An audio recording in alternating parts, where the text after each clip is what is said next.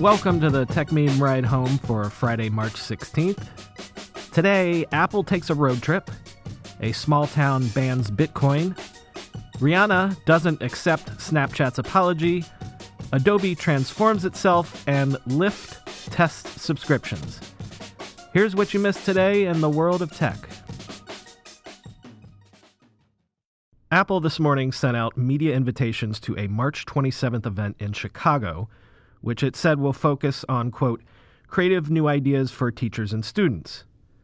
The event will be held at 10 a.m. Central Time at Lane Tech College Prep High School in Chicago. This, of course, set off a flurry of speculation as to what Apple might be announcing. Apple has been rumored to be working on cheaper MacBooks and iPads recently, and Apple has been trying to position the iPad as a classroom tool for several years now, and some rumors have suggested that Apple wants to bring the entry-level model of the iPad down to a $250 price point, which would be lower than the $329 price point that iPads currently begin at. Additionally, the graphic on the announcement certainly has a hand-drawn feel to it, possibly hinting at the Apple Pencil. Current entry-level iPad models do not support Apple Pencil use. Aside from the graphic, the only information that can be gleaned from the announcement was the statement, "Let's take a field trip," and the invitation to, quote, join us to hear creative new ideas for teachers and students. To which Casey Newton tweeted, creative ideas including buy a MacBook and buy an iPad. Mac Rumors noted that Apple hosted a similar education-focused event in New York City back in January 2012, where it announced iBooks 2 with interactive textbooks, iBooks Author, and a new version of iTunes U for iPad. If you remember, last Friday, I suggested a long read to you about what happens when Bitcoin miners descend on your small rural town to take advantage of your cheap electricity. Well, there's been a real-world follow-up to this story. Motherboard reported that on Thursday evening, Plattsburgh, New York, became the first municipality in the U.S. to explicitly ban Bitcoin mining in its jurisdiction.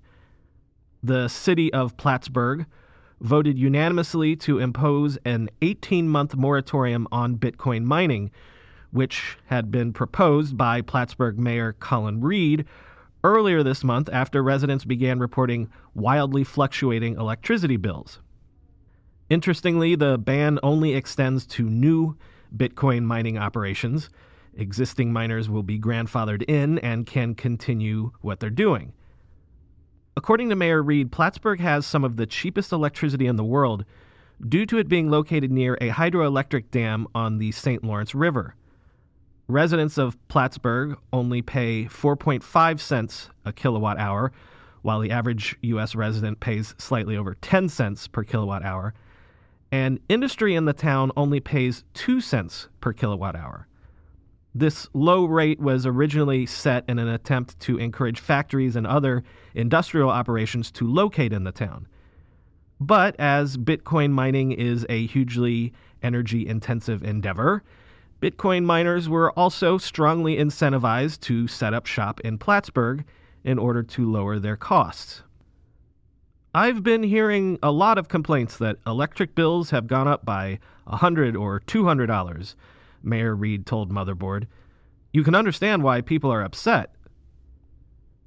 According to Motherboard, a single Bitcoin mining operation owned by a Puerto Rican company called CoinMint used up roughly 10% of the city's power budget in January and February. The problem is, Plattsburgh itself only has an allotment of 104 megawatt hours of electricity per month. So when Plattsburgh goes over the allotment, as it did in January, it has to buy electricity on the open market and then pass the cost on to consumers and residents. That's why people were reporting higher utility bills seemingly out of the blue. The 18-month moratorium might be something of a cooling-off period, as city officials have pledged to work with local Bitcoin miners to develop a long-term solution. And the local miners, though they opposed the ban, said they were willing to work with the city to come to some sort of an equitable arrangement possibly including paying directly for energy overages. Snap had to apologize for running an ad that many people found offensive. The ad was for a smartphone game called Would You Rather that appeared inside Snapchat over the weekend. The ad asked users if they would rather slap Rihanna or punch Chris Brown. If you weren't aware, pop star Chris Brown was arrested in 2009 for physically assaulting pop star Rihanna. Snapchat pulled the ad on Monday, blocked Would You Rather as an advertiser, and said, quote, "The advert was reviewed and approved in error as it violates our advertising guidelines." And in a statement to E! News on Thursday, a Snap spokesman said, quote, "This advertisement is disgusting and never should have appeared on our service. We are so sorry we made the terrible mistake of allowing it through our review process. We are investigating how that happened so we can make sure it never happens again." End quote. But that apology was not enough for a lot of people, not the least of whom was Rihanna. Chelsea Clinton tweeted, "Just awful. Awful that anyone thinks this is funny. Awful that anyone thinks this is appropriate. Awful that any company would approve this." Chris Brown responded through his lawyer, Mark Garagos, who told E! News, quote, "Whoever posted this at Snapchat needs to be slapped." And Rihanna refused to accept any apologies, taking to Instagram stories with the following statement. Now, Snapchat, I know you already know you ain't my favorite app out there, but I'm just trying to figure out what the point was with this mess. I'd love to call it ignorance, but I know you ain't that dumb. You spent money to animate something that would intentionally bring shame to domestic violence victims and made a joke of it.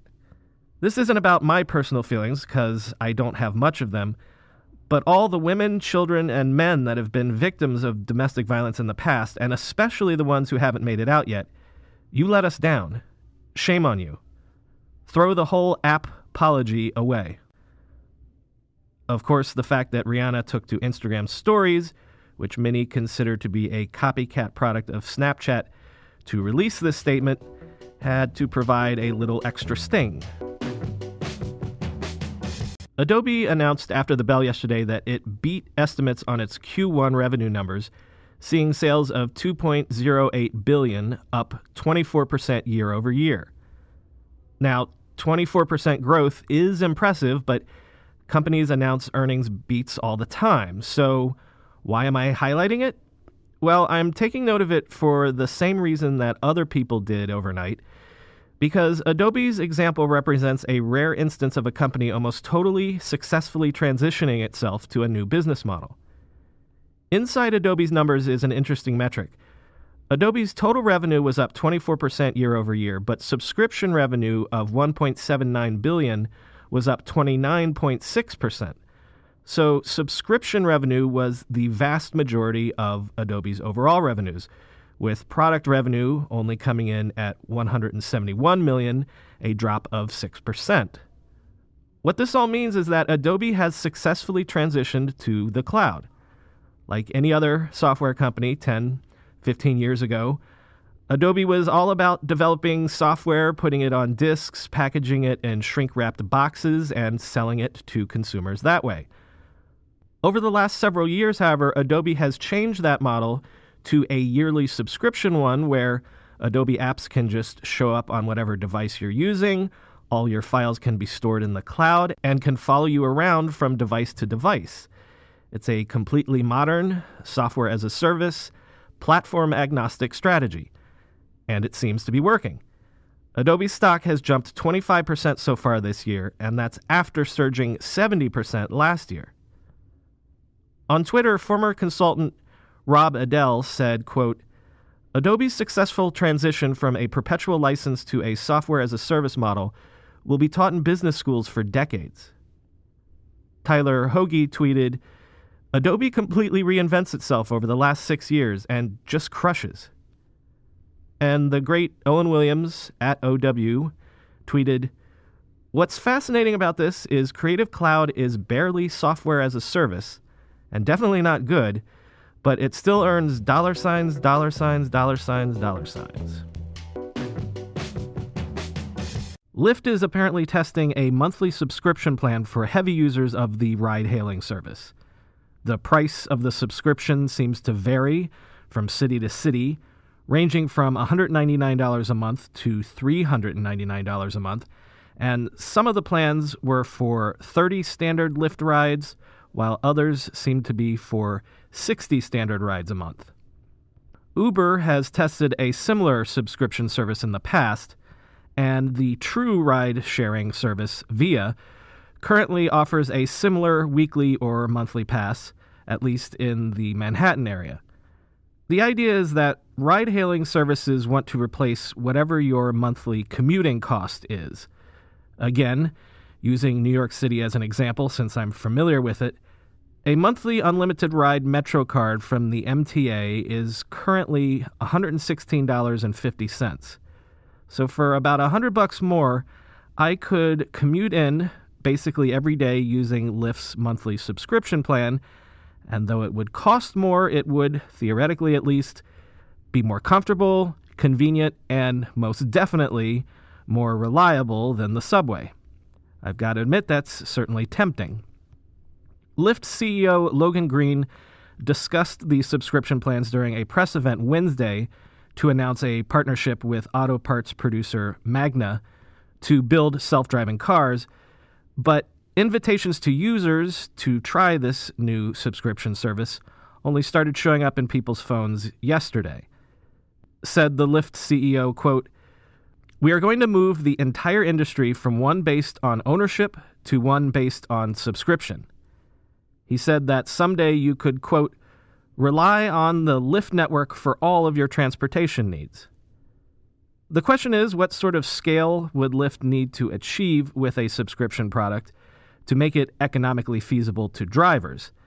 Surely in this testing phase, Lyft would be subsidizing the payment to drivers for the individual rides in question. Finally, even though I mentioned a whole bunch of long reads over the course of yesterday's show, I also wanted to collect some for you to peruse over the weekend. Links to all of the stories that I'm about to mention will be in the show notes, so you can just tap on over and find them on your phone right now. First up, Olivia Salon over at The Guardian has a piece that a lot of people who work in the tech industry have been discussing today, titled "They'll Squash You Like a Bug: How Silicon Valley Keeps a Lid on Leakers." The piece quotes anonymous workers at Facebook, Google, and other tech firms about the degree to which they are monitored by internal security. Most companies, and high-tech ones in particular, obviously try to internally police the illegal leaking of intellectual property and the like, but the piece wonders if some tech companies are also trying to prevent things like working conditions, internal debates, and even political views from being made public. The piece describes tech employees doing things like turning off their phones for fear their employers are tracking their location, and the practice of security teams leaving, quote, mouse traps lying around, which would be USB keys that look like they might contain sensitive company data, as a means of testing staff loyalty. One anonymous Facebook employee was quoted as saying, quote, "You go into Facebook and it has this warm, fuzzy feeling of, we're changing the world and we care about things. But you get on their bad side and all of a sudden you are face-to-face with Mark Zuckerberg's secret police," end quote. Hyperbolic? Maybe. But it did seem to ring a bell with a lot of tech workers on Twitter today. Next up, a piece in the MIT Technology Review titled, "When AI Finally Kills Someone, Who Will Be Responsible?" It outlines the pioneering work of John Kingston at the University of Brighton in the UK, who is studying the nascent field of artificial intelligence legal liability. For the whole history of jurisprudence, criminal liability usually has required an action and a mental intent. Would AI have either of those if an accident were to occur, or would the blame fall on the people who programmed the AI? It's a fascinating question, I think. Finally, and perhaps somewhat relatedly, The Atlantic has a piece by Alexis Madrigal called "The Perfect Selfishness of Mapping Apps," which looks at the increasing evidence that apps like Waze, Google Maps, and Apple Maps make traffic conditions worse overall because By default, each app is trying to get each individual user to a given location in the fastest period of time. In essence, it's making each user on the road into a selfish actor. When everyone is rushing for the same shortcut, it can have the result of jamming that shortcut closed. Quote, "This problem has been vastly overlooked," Alexandra Bayan, the director of UC Berkeley's Institute of Transportation Studies, told Madrigal. "It's just the beginning of something that's going to be much worse." Hey, it's Friday, everybody, so go enjoy that. The Tech Meme Ride Home was produced by Brian McCullough and the Tech Meme editors. You can follow me on Twitter at BrianMCC, and TechMeme.com is there for you anytime you need it. Have a good weekend.